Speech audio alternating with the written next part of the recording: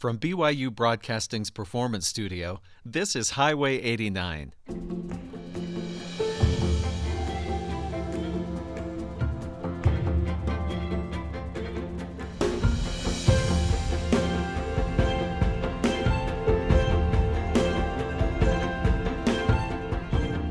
I'm Stephen Cap Perry.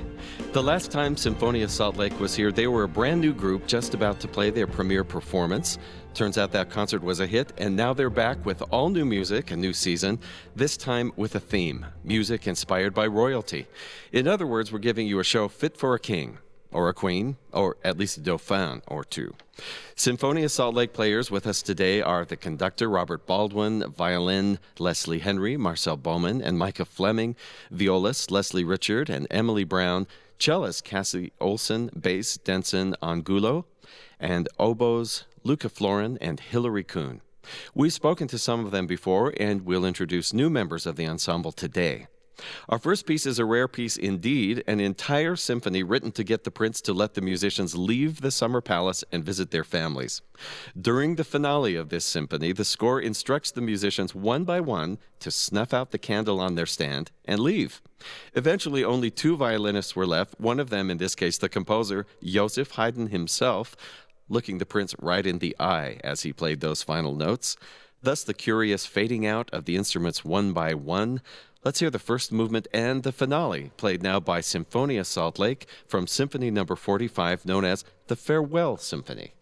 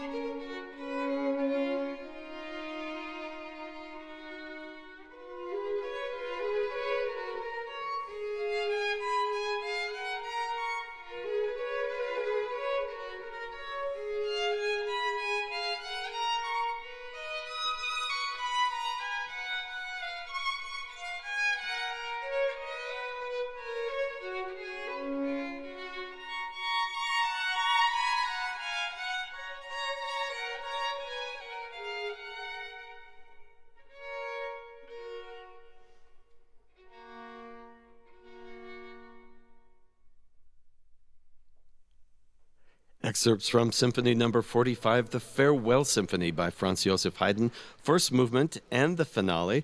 And the rest of the story is that with just those two musicians there, they nodded, they left, and the hint was taken. The next morning, the prince ordered everybody to pack up and go home. Can you imagine the power of those musicians? They felt at that moment. The next day, the carriages were packed and they got to go home and see their families. Either that or they all would have been fired. That's right. You mentioned that Haydn looked at the prince. I'm not sure every musician did as they were leaving the stage. I'm speaking with Dr. Robert Baldwin, conductor of Symphonia Salt Lake, here in the studio today. He's also director of orchestras and professor of conducting at the University of Utah. I have to ask, that is in an unusual key, F sharp. F sharp major, or F sharp minor, it ends in F sharp major, but F sharp minor was not used by any composer for any symphony from Haydn, Mozart, Beethoven, or any of their contemporaries. It's such an unusual key. It was considered too stormy, too personal of a key. Interesting. And maybe Haydn had something to do by picking that too. Maybe he shocked the prince a little bit by choosing that key. So F sharp, strings usually don't mind playing sharps, but why is that so different from it being in G flat? Well, the difference is that everything gets sharped, including your open strings, especially when you go to the end and you've got F sharp major. And so there are no open strings left at the end. And so everything has to be covered, and you have to remember it when you see the notes as well. It's an unusual key signature, 6 sharps at the end. One more question musically, because this is an interesting combination of instruments. There are 2 oboes, no flutes. Right. That was actually probably what Haydn had. You know, they went out on this summer palace, and they took the musicians that they took. They didn't take everyone. They just took 2 oboes, a couple of horn players, maybe a bassoon, and then the strings, and probably a harpsichord in a carriage somewhere that Haydn himself also played. But that's all that they had for these middle period symphonies that he wrote. Interesting. Well, we're going to feature our 2 oboes today. We're going to talk to them later in the program. So all of these works that you're preparing for this an upcoming concert for your current season and playing for us today have a royal connection.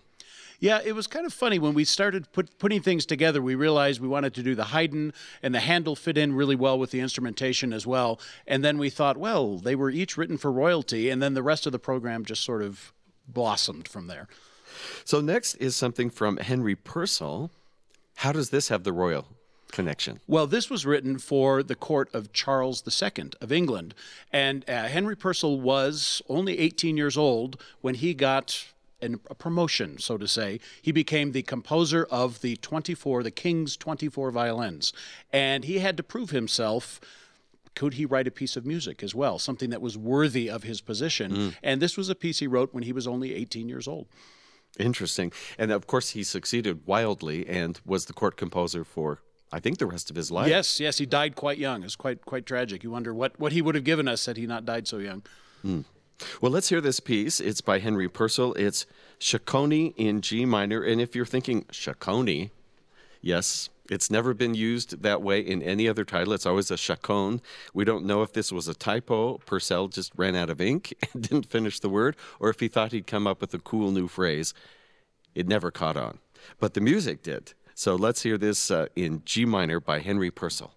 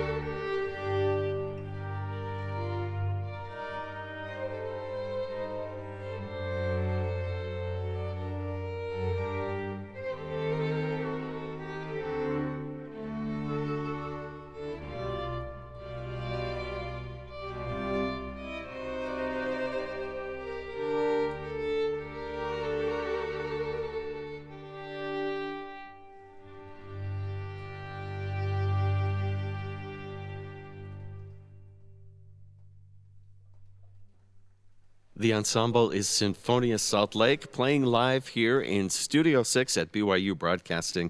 We just heard Henry Purcell's Ciccone in G minor. Dr. Leslie Henry is the concertmaster for Sinfonia Salt Lake and president of the organization. Leslie, thank you for coming and playing. Thanks so much for having us. Now, if I understand correctly, you played for some of the same music for a group of school kids today. We did. It was a really, really neat experience. We played at the Utah International Charter School, and these are kids from pretty much all walks of life and all different places in the world, and many of them, all of them, English is their second language, and many of them have never even seen a violin before or heard it, so it was really fun, really special. So what did they think when they suddenly saw and heard these instruments? You know, they were one of the most enthusiastic crowds I've ever played for. They were, they were so appreciative. They whistled and cheered. I mean, I want that. I want to plant them in every audience for every concert that we have, because they were just so fun and their faces just lit up. I mean, we did some, instrument demonstrations to them, and I mean, they just cheered and loved it. I've never, very rarely do you play for such an appreciative audience, and it was very fun. That's interesting. Last year, your premiere concert was connected with a benefit for the food bank. Yes, it was. So has that service element from the beginning been a planned thing, or did that just kind of happen? No, it really was. When a few of us sat down over a year ago to kind of start brainstorming to do this, that was one of the things we wanted to have that set us apart from, other arts organizations. We wanted to be a group that gave back to the community, that was involved in our community, especially underserved areas in our community, and that's been a goal of ours from the start, and I think we're having a really good time doing that. Nice to hear that concert went so well. That must have been amazing. It was Now, really we fun. understand at an upcoming concert that you will be revealing the new season. We are. To those who come. And is that like your lips are sealed? You can't even whisper? Or... Yes. Rob gave us a confidential message the other day at our meeting. No, I think we can reveal a little bit of. I'm looking at him trying to get the okay to see that's okay. But we have a really incredible season coming up next year. We have concerts almost every month. We usually plan on maybe 4 per year, but we've got a couple extras that we weren't planning on, but people have hired us and heard the buzz is out. Nice. And so let me check my sources, because we were looking at blogs, including Dr. Baldwin's, and there was this little interchange talking about Death and the Maiden, and should we wear costumes or not? That's definitely something that we have talked about that might be kind of fun for Halloween. But yeah, definitely Death and the Maiden is one of the pieces we're planning on doing. Well, we can trust the blog then. Yep. Okay. Especially if it's Dr. Baldwin's blog. We probably should trust that. Thank you. Let's hear some more beautiful music. This is, in fact, William Walton, British composer. He wrote a lot of music for royalty. One of his best-known pieces, March Imperial, was for a coronation of King George, and then it was going to be used for Edward, who abdicated, and so it was then used for the current Queen of England, Elizabeth II. Most recently, about 2011, we heard that very march for the marriage of one Prince William and Kate Middleton. Among other things, he wrote for some fictional royalty, and The Death of Falstaff is the piece we're about to hear. This is film music to Henry V by composer William Walton, the Passacaglia.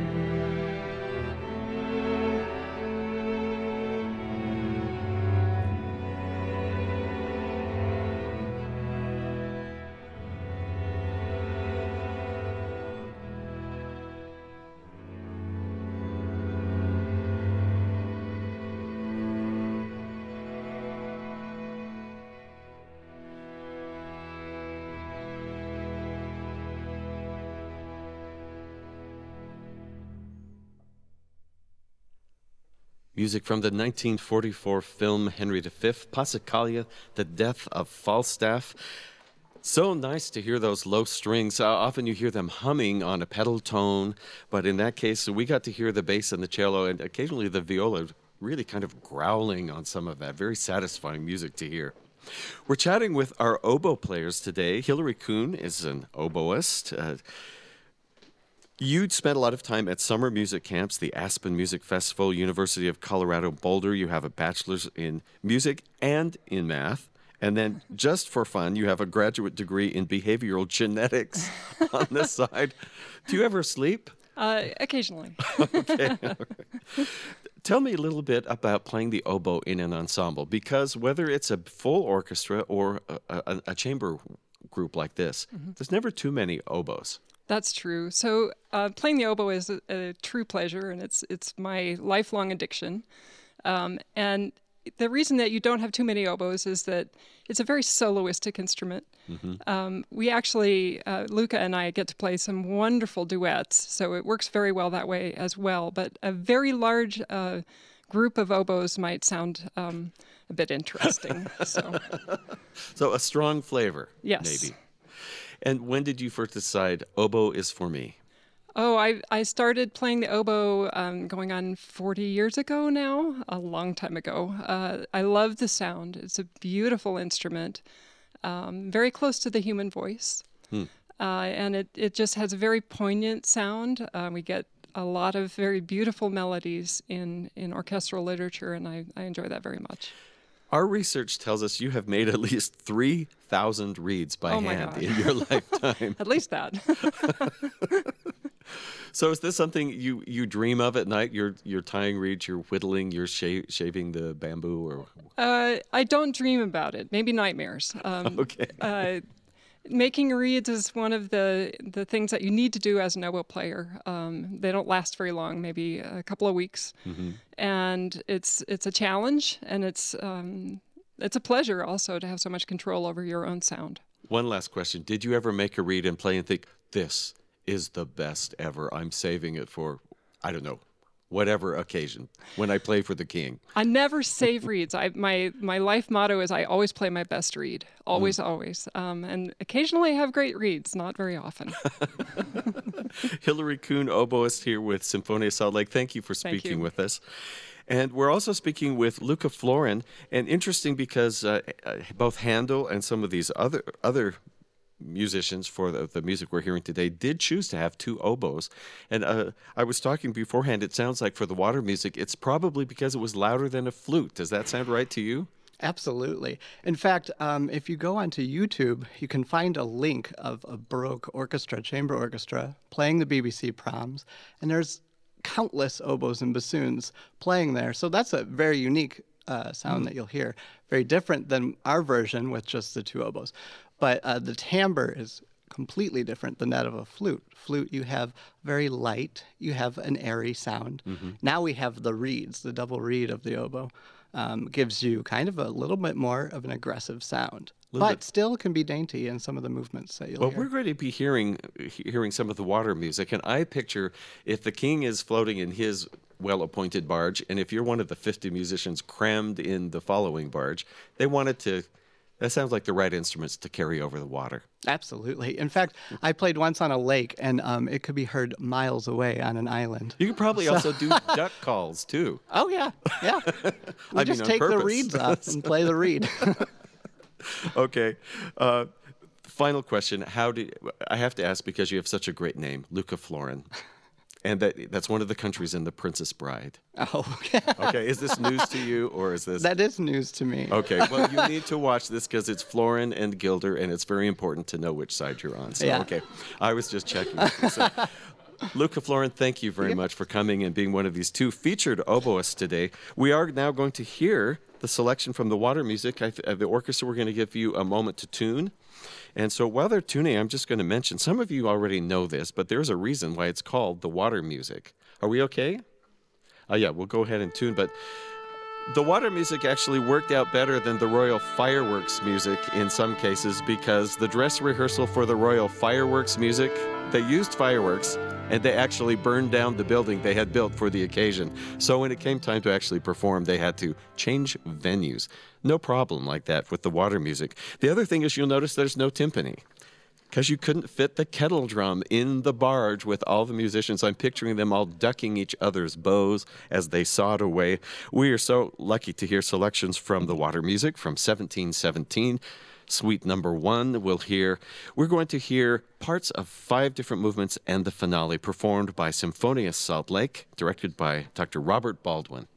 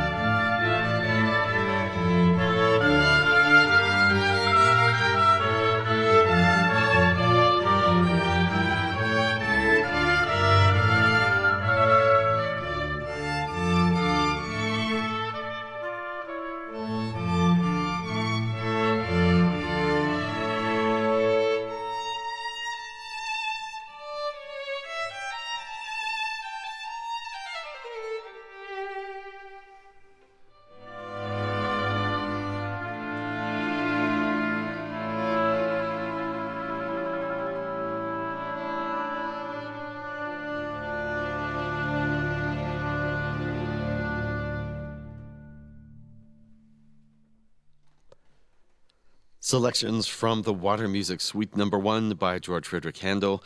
The first and second movements, Overture, Adagio, also Air, Bourrée, and Hornpipe, and excerpts from the finale.